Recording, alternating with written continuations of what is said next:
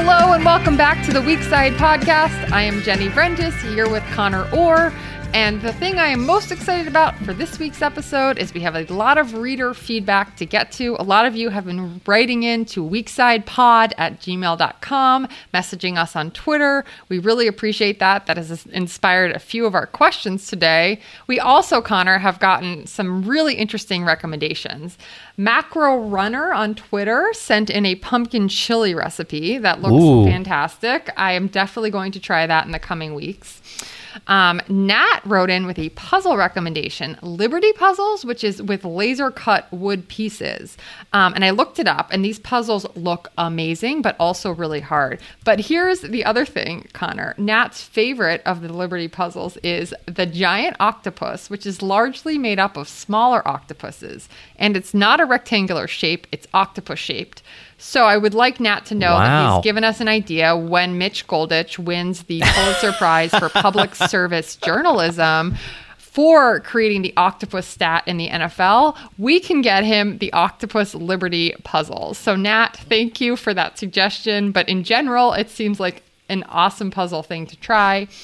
And lastly, we heard from Brandon in Albuquerque, who said that I have a calming voice similar to his grandmother and coworker Mike, which is a lovely compliment and also the first time I have received this specific compliment in my life. I have never heard anyone say anything positive about my voice. I agree with him. Very welcome, Brandon. That was I think that was right on. You know.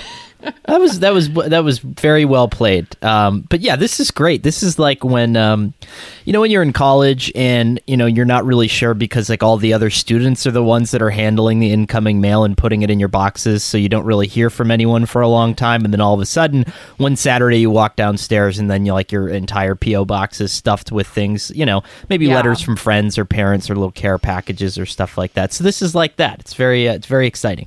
Yeah, we got a lot of great mail, and 2 of our 5 topics today are from listener questions, rather. So we're really excited to talk about this week in the NFL along with you guys. So just love hearing from everybody and love that we have an audience out there. It really means a lot. So absolutely, and pumpkin chili. Keep it coming, guys. Let's go. I have a can of pumpkin in my cabinet that I wasn't sure what to use it with, but I think I'm going to use it for the pumpkin chili. So nice. Lots to take in here. So, all right, we'll dive into the topics, Connor.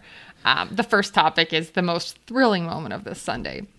Sunday afternoon brought us the gift of the Hail Murray, the improbable throw from Kyler Murray to DeAndre Hopkins, whose hands emerged from 3 defenders almost miraculously to catch the game-winning score in the final seconds. Connor, which was more impressive, the throw or the catch?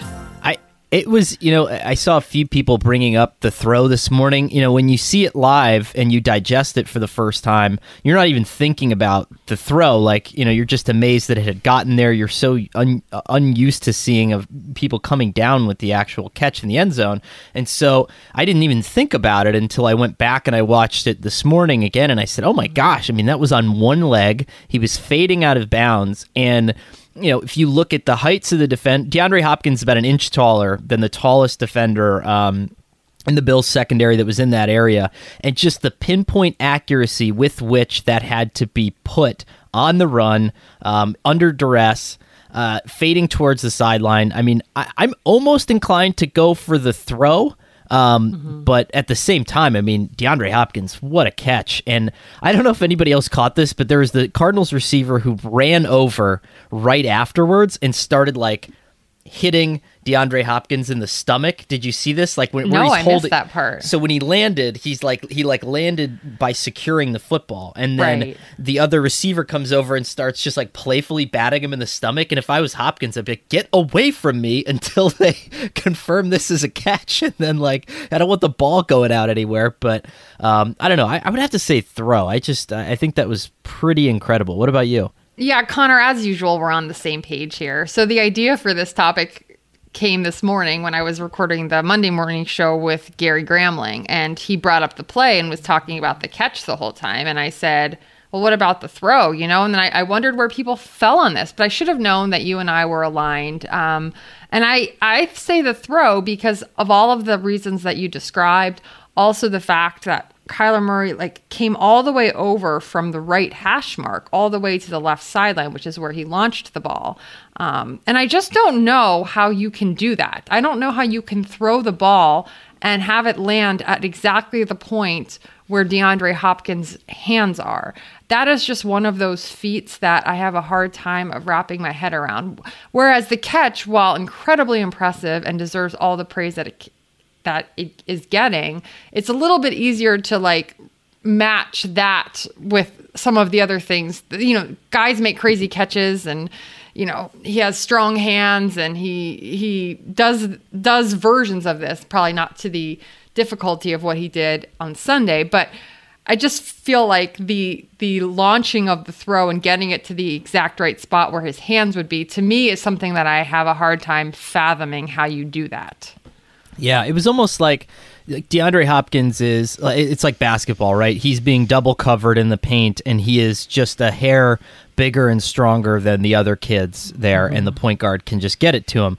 And you don't think about that entry pass as much, but it's just incredible the touch that needs to go on that.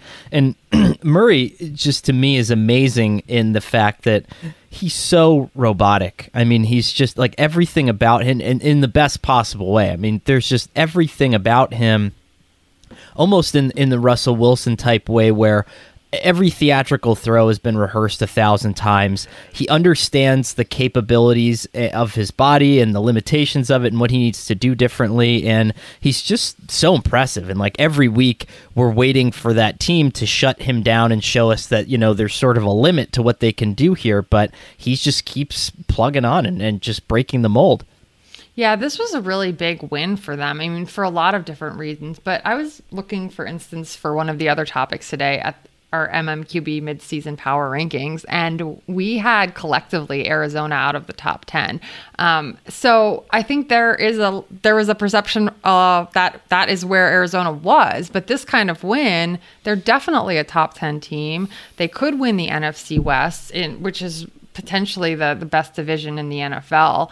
And the ability to like make that kind of play, which it seemed impossible at that juncture in the game to pull out a win. It seemed impossible even when he launched the ball that it would be a score. It wasn't until you saw Hopkins' hands, sticking up there and the ball, kind of like attracting to them like a magnet and just kind of sticking, that you were like, wow, this really can happen. And then you saw the touchdown signal by the official. But as I was watching the ball in the air, I was like, oh, okay, so they'll have one more shot at the end zone, not thinking that would like work, right?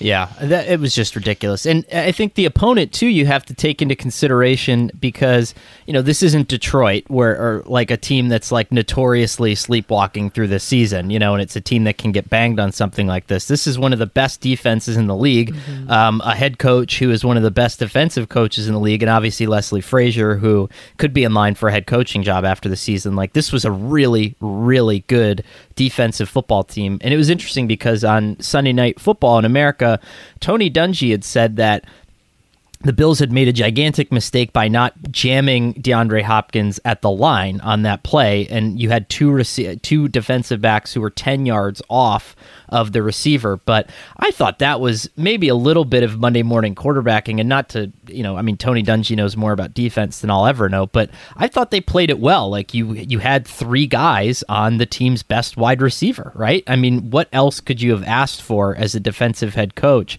I mean, everybody was in the right place. I think, it was a pretty solid plan, but, at some point, there's just this element of whatever it is, cosmic interference that happens on a play like this. Yeah, there wasn't a lot more that you could have asked from the Bills defenders. They were swarmed around him, but Hopkins, as you mentioned, was, an inch taller, and his hands stuck up from the group, and it was a miraculous play.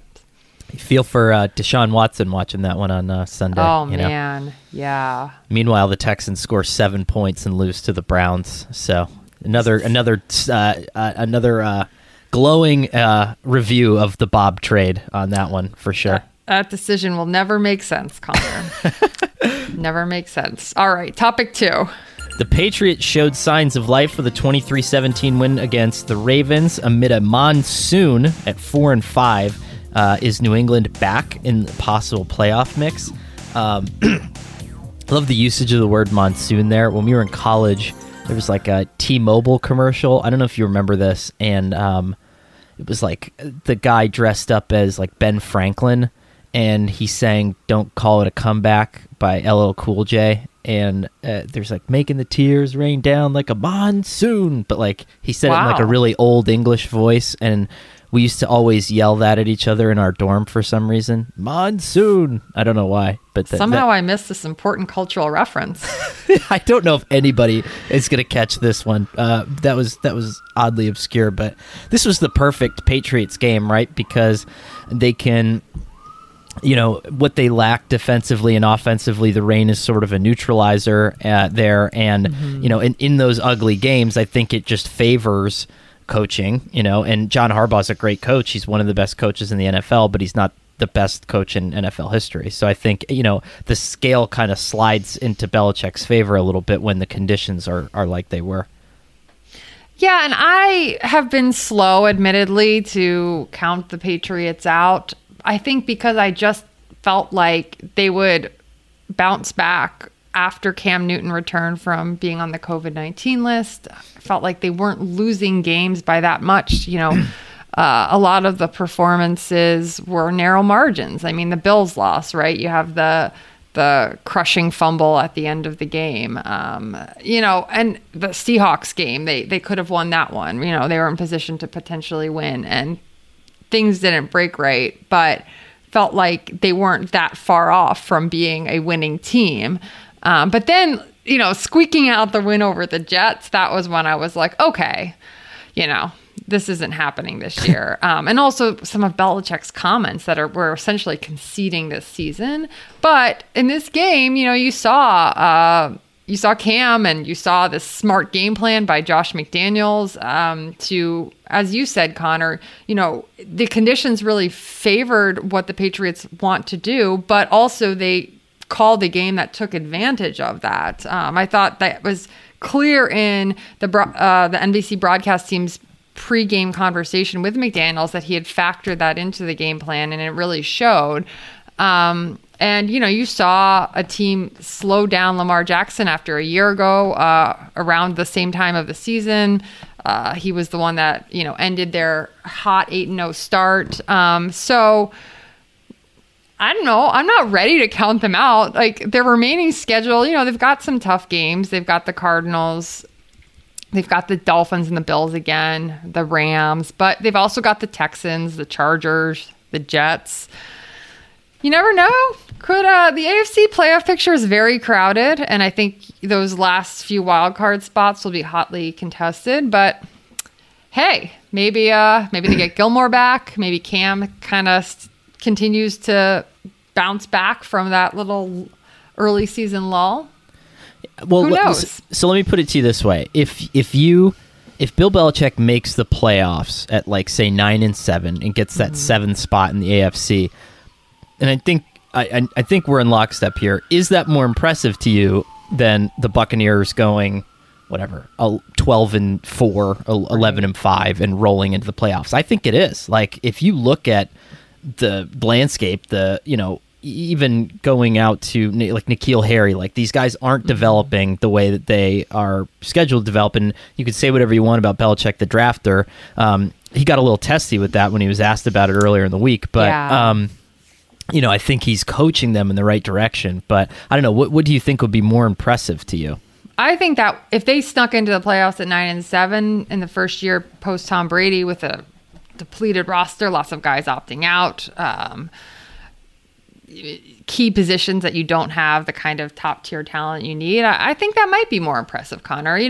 It's tough because it is impressive for Tom Brady to go to a new team, but he also went to a team that was fully stacked, like a roster that was ready to compete, were it not for, a turnover prone quarterback that they had last season. So, an excellent defense and, a lot of elements that made that a favorable situation for him to go to. So, but, if Belichick's comments the last few weeks have been interesting because you just generally don't hear him talk like that. He got testy, as you mentioned, with the kind of the questions about his drafting record, and he kind of pointed to his long success over the last 20 years. And he also had the comments about, this was our year to kind of clear the cap. We'd sold out and it worked for us. We won Super Bowls. Like, you don't often hear him defensive about his record, right? So it was interesting that in a year when he was struggling, he kind of did that. Like, he went that direction. So, to me, that was a clear sign that this season was just kind of different in his mind, but that doesn't mean they still can't make something of it. Can I make one weird point from the broadcast last night that I just thought was worth? For some reason, it just like hit me in a weird way. But when Jacoby Myers throws the touchdown pass, the wide, and obviously he's played quarterback before in his life, and Chris Collinsworth is like, "This is Belichick all over it." Like, he knows that this guy used to play quarterback. Everybody knows that he used to play quarterback. Like, Bill Belichick isn't the only one who knows that this guy knows how to throw a football. Like, we give him, it's so weird because we give him far too much credit on surface level things and not nearly enough credit on like the general big picture things. You know what I mean? And it's just like, I wish, and I don't know what it is. I mean, I've heard he's notoriously difficult to deal with broadcast crews during the week because he doesn't want to reveal anything for the game plan and all that stuff. But I wish that there was a better representative, a Belichick historian to kind of contextualize what we're seeing in the moment, and what he's doing in the scope of his career and kind of all that stuff, as opposed to like classic Belichick move, knowing this guy knows how to throw a football. Like, every team is running wide receiver passes this year or putting another quarterback in the lineup to do that. And that's not, I feel like it's almost unfair to, to just couch that as Belichickian, when that's a scouting report. That's on every Blesto list that every scout in America gets before the draft.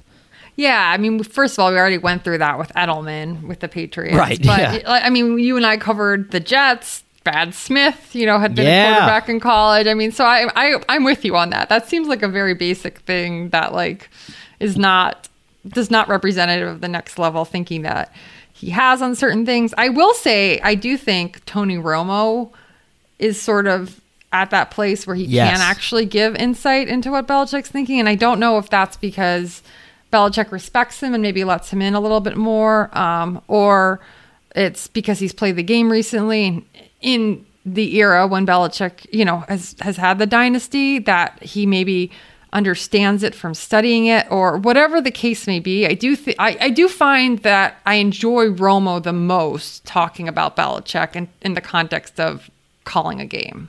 And no offense to Scott Hansen, but the only way to get more Romo is to get Romo on Red Zone, because we can only have so much Romo every week. Yeah, I mean, the gap between him and the others. I mean, Collinsworth has really dropped on my list after some of his comments, especially the ones we detailed last week regarding Antonio Brown. But the gap between Romo and everyone else, in my mind, is significant. Yeah, I did not catch Aqib Talib. I was reading some reviews of his first go around. I've been impressed. I thought Jonathan Vilma has stepped up and done a pretty interesting job in the booth. I've always liked Charles Davis. I think he's good. But you're right. I mean, in terms of like explaining what people are thinking, I thought that Romo, the only precursor to Romo in that genre, I think, was Mike Mayock, who used to do Notre Dame play-by-play and do the same things. He would predict the plays, he would explain the blocking, and they told him to stop doing it because it was annoying the fans. But, here we have Tony Romo, who's like taking it to another level. And, you're right. Watching a game with him is not only better for the hardcore football fan, but I would also argue the lay fan, if I'm watching something with people who aren't as interested in football, he has a way of getting them into the broadcast as well. Yeah, 100%. He knows how to make people excited because he gets so excited. So you kind of go along with that excitement. So absolutely. All right. Topic number 3. We released the MMQB midseason power rankings last week, and 3 of the teams in our top 7 lost this week. So that was a important poll, Connor, because it was all of us together. Like, it was a composite one, whereas the previous ones we kind of rotated. So anyways, the 3 teams in the top 7 that lost were Baltimore, Buffalo, and Seattle. Which team's place as a true contender do you think is most in jeopardy after this past weekend's results, Connor? Jenny, polling in general is just well, that's true. it's, whether it's the Power poll, whether it's the Wall Street Journal, NBC, poll, we're all struggling in this area. Well, yes, at least we're not the most inaccurate poll in America. So yeah. But I would say that, it's hard because I have been banging Buffalo. I picked them to go 7-9 before this year. I did not estimate that they would come out as well as they did. I don't think that they're a team that falls back because all of their losses have been these last minute deals. They've been in every game, but I would say that, if I'm most legitimately worried about a team, it's probably Baltimore. And the reason that I say that is because they were making a flurry of activity this preseason, or off season, which usually is indicative of, even coaches or coordinators knowing that there's some limitations on the roster. They really were aggressive in going out and trading for people, and trying to shore up some deficiencies. And, we know that they were active in conversations, maybe the Antonio Brown conversation at some point or another. They wanted to add another playmaker and they weren't able to do that. They have Des Bryant, on the practice squad. So it's one of those situations where I think that they almost kind of told on themselves a little bit as a team that was maybe a little concerned about their depth or, kind of their versatility, whatever it is, because at least to this point, I don't know if we've seen as much of an evolution from last year to this year as I've expected with them. Connor, again, on the same page. I mean, wow. I feel the same way. This topic also stemmed from the Monday Morning Pod with Gary, and he said he wasn't worried about Baltimore. But I am. Contraire, Gare. Au contraire, Gare. Wow. Always there with the rhymes, Connor. I love it. But I'm right there with you. I expected the offense to continue to morph and grow this year. And I think there have been just constant signs of frustration, from Mark Ingram saying early in the season that they hadn't really found their identity. There was an exchange, Lamar Jackson and Marquise Brown, after being stopped in the second half, on a third down, I believe it was. They come off the field and they were watching the replay on the Jumbotron, from what it appeared on the TV broadcast at least. And they both were just frustrated. Marquise Brown kind of ripped off his chin strap, and Lamar kind of, exclaimed in frustration at what he'd seen on the big screen. I can only imagine was some kind of misplay. So I think they haven't reclaimed the magic that they had last season. And I think it's because perhaps that they haven't adjusted accordingly. And again, losing Yonda from last season and now Ronnie Stanley on the line makes a big difference. Trading Hayden Hurst makes a big difference. The tight end roster has been depleted for the Ravens. And so they don't have the ability to use those 2 or 3 tight end sets that were a big part of the offense last season. And some of the play calling, we talked about also on the Monday pod, the fourth down call when they went to wildcat formation with Mark Ingram. And that just seemed like a strange call to use in that situation. Yeah. Obviously, it was a big loss and there was an issue with the exchange. But regardless of that, even in any circumstance, just don't really understand going to the wildcat when Lamar Jackson is your quarterback. So, the offense has some soul searching to do, and I think the onus of that goes on the coaching staff. Whatever they saw from the Titans in the wild card loss was a blueprint for how teams would be playing them this season, and you knew you couldn't do what you did in 2019 and 2020. You knew you would need to adapt and grow and morph, and unfortunately, they haven't done that to a degree where they can continue to be dominant. That's a great point. When I had to write about Lamar for our fantasy football preview issue, and a lot of people, we were very ready, I think, for people to call him a one-year wonder or bust, because the lay fan really views players through the lens of how many points he's scoring for my fantasy football team, right? And he's not scoring as many points. And the thing is that it was never replicable. Last season was never ever going to be replicable for Lamar Jackson again. And the onus is not on him, like you said. You have to. And it was a great job by Greg Roman to bring in Paul Johnson and to incorporate some of those triple option feels into the offense and make them so hard to prepare for. But then you got to do it again. You got to every year you need to be harder or different to defend, and that's what Bill Belichick has kind of taught everybody else in the league every year. It's like, okay, this year we're going to be an up-tempo offense. This year we're going to be, a version of like a run and shoot. This year we're going to be fun and gun, whatever it is. And not that Baltimore is stagnant. I don't want to say that at all. You have the best, most exciting athlete in the sport as your quarterback, but I just don't see the step forward. And I think a lot of people are going to end up putting this on Lamar when it shouldn't be put on Lamar. Yeah, and there's still a lot of season ahead. They're firmly in the AFC wildcard picture. I mean, there's definitely opportunities to get back on track. But, I think there's definitely reason for concern at this point, Connor. Just as we're saying this, I got an email from a odds maker, sportsbetting.com.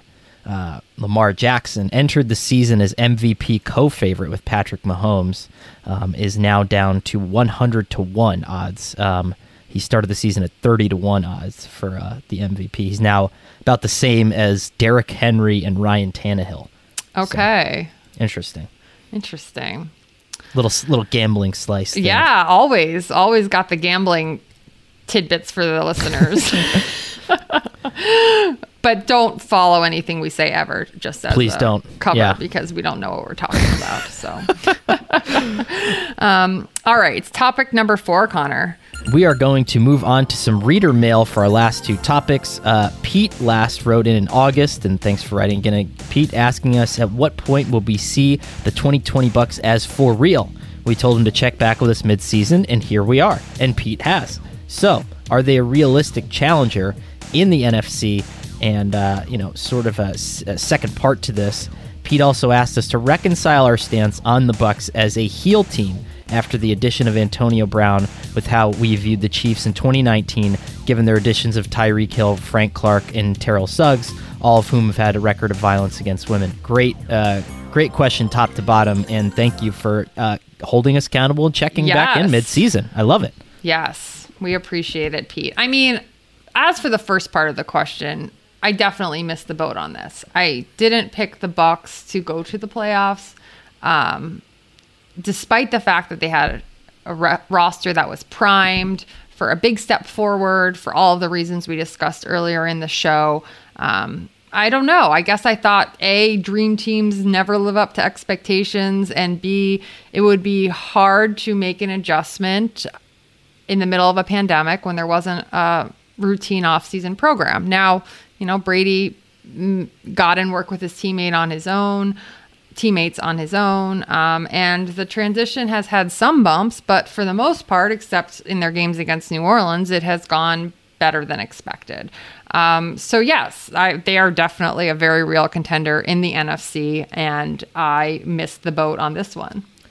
I would say that I am comfortable with how I couched it this year in saying that I think the team is going to be good, and I think they're going to be good because Todd Bowles is a great defensive coordinator, and that's going to mean more to them than, like, Tom Brady is essentially a quarterback, is the anti-Jameis, right? He's not turning the ball over, and he's putting the ball in the right place, largely, to a spate of excellent skill position players. I think the biggest lift there has been on that defense, the way that they've stacked the personnel and drafted, and I think that most of their success is going to hinge on his continued excellent coaching, and I think the good players on there. So I think I'm comfortable with my stance there. I don't know if I picked them to make the playoffs or not. I know I had them at 10 wins, but I also had the Falcons at 10 wins because bird team's going to bird team. I mean, what else are we going to do there? That's a no-brainer. But second part to the question is interesting.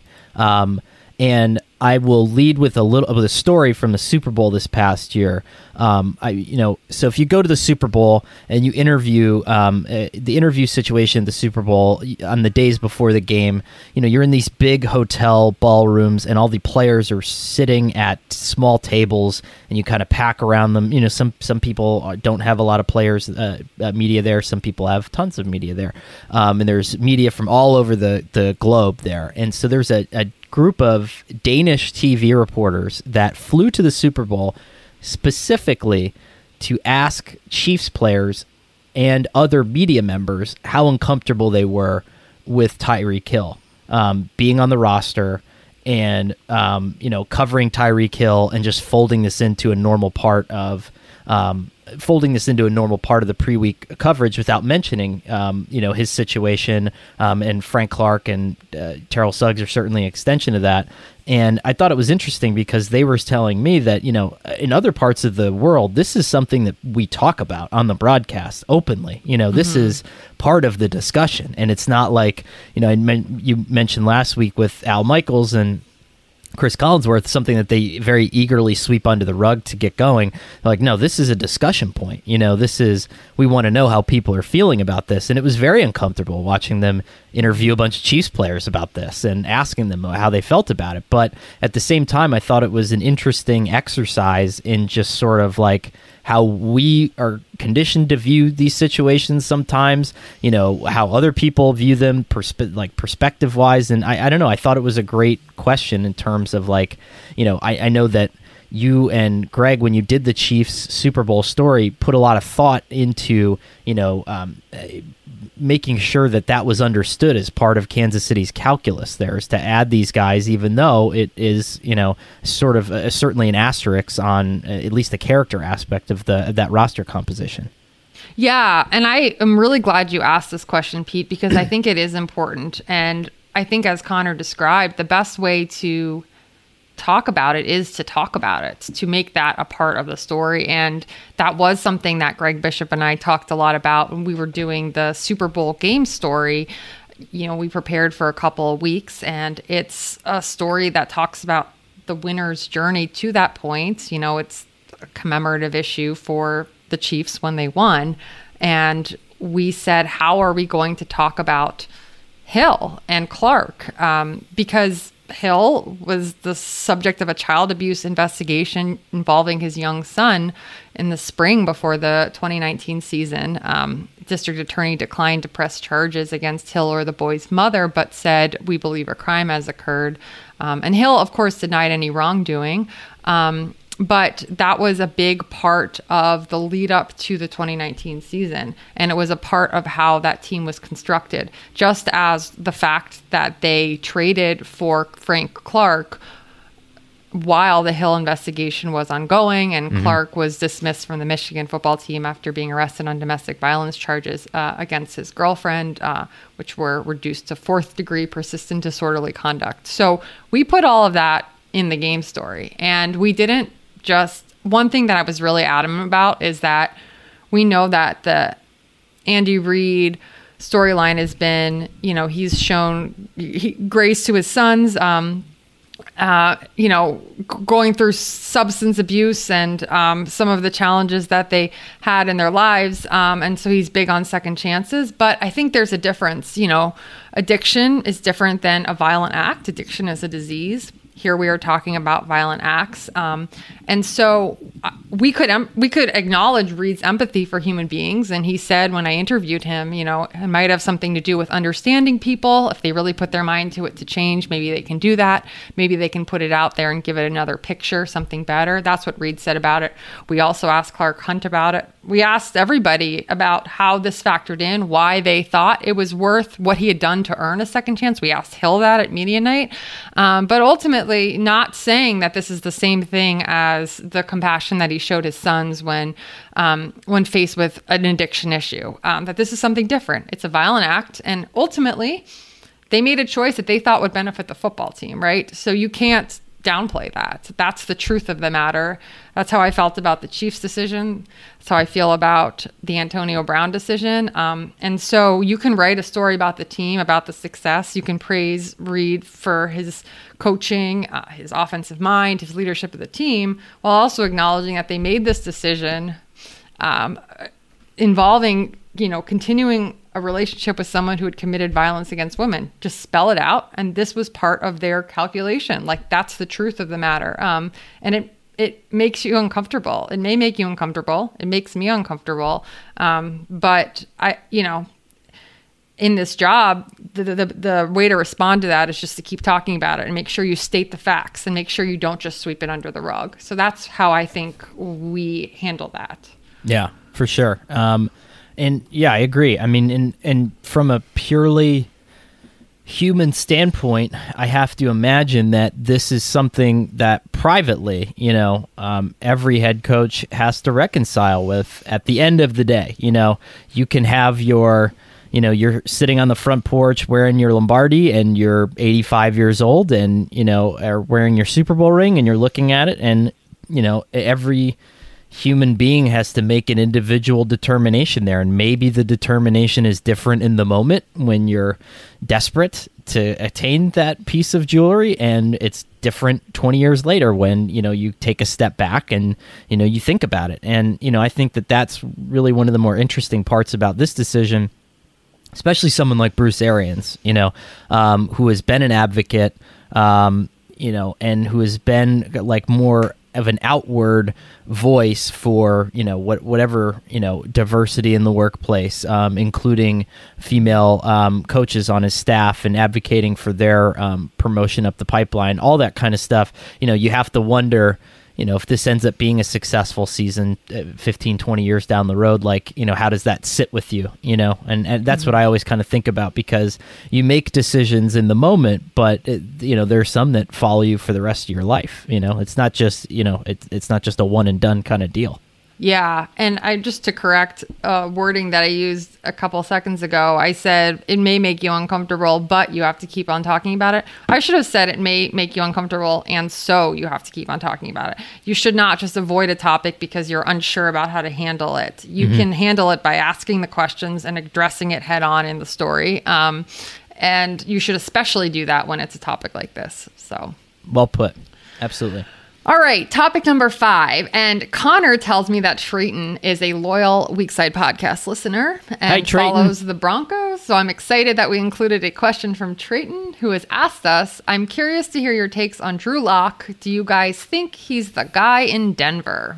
So Trayton, you got to look out for, I think, is a future, I think he's a future NFL coach right there. He's sent me some thoughts on the Broncos, and he knows his stuff. So thanks for writing in, Trayton. I would say that my answer is still the same as it was at the beginning of the year, and that I think he can be, but I was completely uninspired by the coordinator change. And I think that Denver was heading in the right direction. You had Rich Scangarello, who was running Kyle Shanahan's offense, right? I mean, and this is the offense that every coach is like desperate to install on their team. Like the Titans are running a version of the Shanahan wide zone offense, and the Rams have some of this incorporated. The Packers have this, and you had that going in Denver. He was 4-0 down the stretch at the end of the year. Your offensive coordinator has won games with Nick Mullins and CJ Beathard and all these other guys, and so you get rid of him and you bring in Pat Shurmur, who was underwhelming at the end of the Eli Manning and Odell Beckham era when he had much better skill position players to coach. And so I was not thrilled with that decision, and I think that, to me, that speaks volumes about where the Broncos are. I think they can be better, and I think that there are good, talented players on the team, and I think that Drew Lock is good enough. That's the A portion of it. The B portion of it is, if you're Elway, do you go nuts and go after Trevor Lawrence after this season now? If the Jets are number 1 and maybe there's some negotiations there, do you try to get into the play for that? I don't know, but I would be comfortable going into year 3 with Drew Lock as my guy, but just not with the offensive coordinator as the offensive coordinator. That's a smart and nuanced take, Connor. I'm a little bit more down on Locke than you are, perhaps. I saw down. Locked down. Like most of America, or those of us who comply, lockdown. I saw that Vic Fangio said he was very concerned with the turnovers, which is kind of coach speak, I guess, trying to hold your quarterback accountable. And there's always a lot of reasons that come out of turnovers. He had that thrilling comeback win against the Chargers, showing, the ability to kind of make a late game push despite how things had been going to that point, which I think is an important quality with quarterbacks. But I just don't know how you can come out of this season feeling confident. I think this year has posed more questions than it's answered them. And, you make the really smart point about the coordinator change, and that as a result, perhaps building off last season would be difficult because there was a change. He also had the shoulder injury. So there are a lot of reasons, but I don't know. It's hard for me to say at this point that, he's the kind of talent you can definitely build around. Maybe you can win games with him, but it's the feeling of at the end of last season where there was all this promise that Elway had finally answered the quarterback position. I don't have that confidence now. No, I think that was absolutely premature. Yeah. We did not agree with that. Right. Yeah. And I think that, there were so many Broncos fans that just wanted to believe, that right. After so long that it just it took on a life of its own after he played well down the stretch. And, it's an interesting discussion, I think, down the road to have on the fact that, like, how many of these Broncos coaches are getting fired because one of the greatest quarterbacks in NFL history can't pick a quarterback to run, the team, and I think that that's really interesting too. If it turns out that Locke really isn't the guy, but I think the Broncos abandoned ship on an offense that could have been more complementary, and so at this point we're kind of seeing a more naked version of everything, and it's not pleasant, But yeah. And it does raise an interesting question for teams across the board. Like how if you have a guy like Locke who's in his second season where quarterbacks are supposed to make a jump from year 1 to year 2, but he didn't get that normal offseason, right? How do you factor that into your long-term quarterback evaluation, saying that he didn't have the chance to make that kind of leap in year 2 that other quarterbacks with a more normal offseason would have? Is that a factor? Should it be? I don't know. I'd be interested to hear from teams how they view that. Yeah. And, are you concerned about the egg on your face if he recycles somewhere else and turns out to be a really great player, Right. And you discard him early, which just in thinking about it now, like how the Jets might feel, for example, with Trevor Lawrence or, in any of those other situations. So. Yeah, absolutely. All right, before we move on to everyone's favorite topic on the show, we just wanted to say we appreciate everyone writing in at weaksidepod@gmail.com, but we'd also love for you to leave comments and questions in the reviews on Apple Podcasts. It'll help other listeners find the show, but also it may help you get on the show because we hope that you can drop in your oracle. Tell us something you think will happen in the NFL in the next week, in the next month, in the next year. We'll see how it compares with some of Connor's greatest hits this year, so you can drop an oracle. Or if you're daring, you could even try a Vigo taco recipe. So we'll settle for either or. Oracle, vegan tacos. So yeah, drop it in the comments. We'll keep checking back for you guys who reached out, and we'll incorporate some of them on a future show. Absolutely.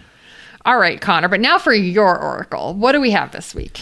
Well, this is a very exciting week. This is one of the tastiest schedules on paper that we've had. So we start on Thursday Night Football with Cardinals Seahawks, which 6-3, 6-3. You have then throughout the afternoon, the 1 o'clock games are all wildly forgettable, but then you get Titans Ravens, you get Packers and Colts, and then you get Chiefs and Raiders on Sunday Night Football, and then Monday Night Football is Rams and Buccaneers. So there's a lot of really, really good games this weekend. Yeah. But I'm going to keep focused on Thursday Night Football, November 19th, and I think riding the wave of what's been happening with Arizona. Still believe in Seattle. They're still my playoff Super Bowl pick, and Russell Wilson MVP. That doesn't change. But this Thursday, I'm predicting a 2-touchdown victory at least by the Arizona Cardinals in Seattle.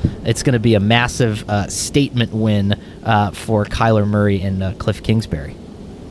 Wow, I like that, Connor. Sticking with some bold predictions for the Oracle, I see. Why not? But I think that Arizona is like they're having their moment right now. And they're gonna have a good couple of games here coming up, and maybe they'll be able to put some distance between themselves and some of the other teams. But we're spoiled this week. But I think it's going to start off with a very statement-esque victory there, but from Arizona.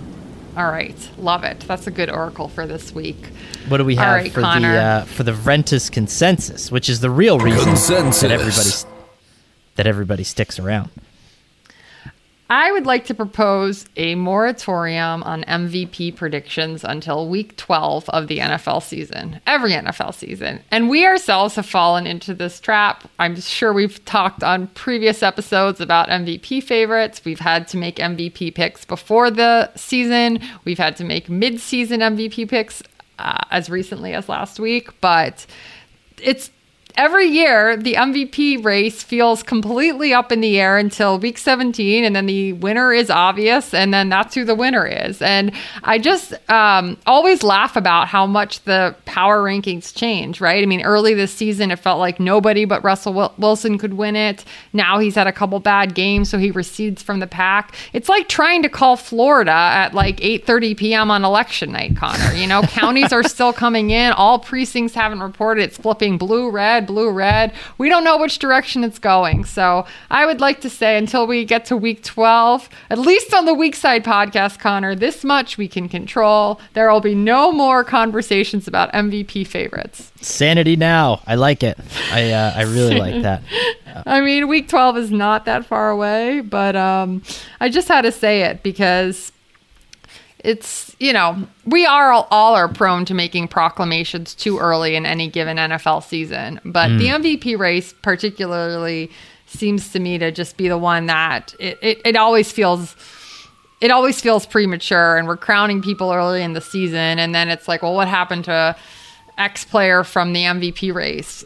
So let's just put a lid on it. There are people that blame sports writers in particular for a lot of things, but also how elections are covered. When I was a poli-sci minor, and I think my thesis was on something that had to do with this. I think, basically like our horse race style coverage of, of sports and how that impacted the elections and everything like that. And it's true. And then we've almost then after we ruined politics, we came back and just doubled down on ourselves. And now it's like, we got to predict the MVP every single week, and we got to tell you what's going to happen 3 weeks down the road, and we're yelling at you. And, we don't all have the luxury of, there are some shows and programs where, every week they just say everybody's good, but then you clip it on Instagram and you take it only for the winners to make these people look like geniuses. Certain morning football programs that I'm thinking of. And, see, you have that, or you could just, we could just relax and we could just talk about it. But that's why I like us. That's why we're here. We're just, we're accountable. We're taking a step back. We're getting out of the river. And we're just letting it happen. I mean, it's really a proclamation that amounts to 2 weeks. Probably should have made it a Ventus consensus a few weeks earlier, but it just really stood out to me this week, Connor, and I was moved to say it now. So, but I'm guessing 2 weeks ago you had 12. A good Ventus consensus, so it was good. It was important either way. All right. Thanks for humoring me. But yes, we may have bad takes here on the Weak Side podcast, Connor, but at least we're accountable. So that's right. That's one thing you can say about us. Well, as always, thanks so much for joining us. Thanks for the feedback. We love hearing from listeners. It really makes our day to see emails and reviews, so please keep it up. The MMQB Weekside podcast is me, Jenny Vrentis, and Connor Orr. We are produced by Shelby Royston. SI's executive producer of podcasts is Scott Brody. Ben Eagle is director of editorial projects and product. Mark Moravik is the emeritus executive director of the MMQB. Our theme music was written and composed by singer-songwriter Ryan Harris Brown, whose latest album, Stranded in the Present Tense, is available now on all major streaming services. Keep up with the Weekside podcast by subscribing to our new feed on Apple Podcasts. And while you're there, leave a rating and review. As we mentioned earlier in the show, the Oracle or a vegan taco recipe. It really does help other people find the show, which is also available on Spotify, radio.com, Stitcher, or wherever else you find your podcasts.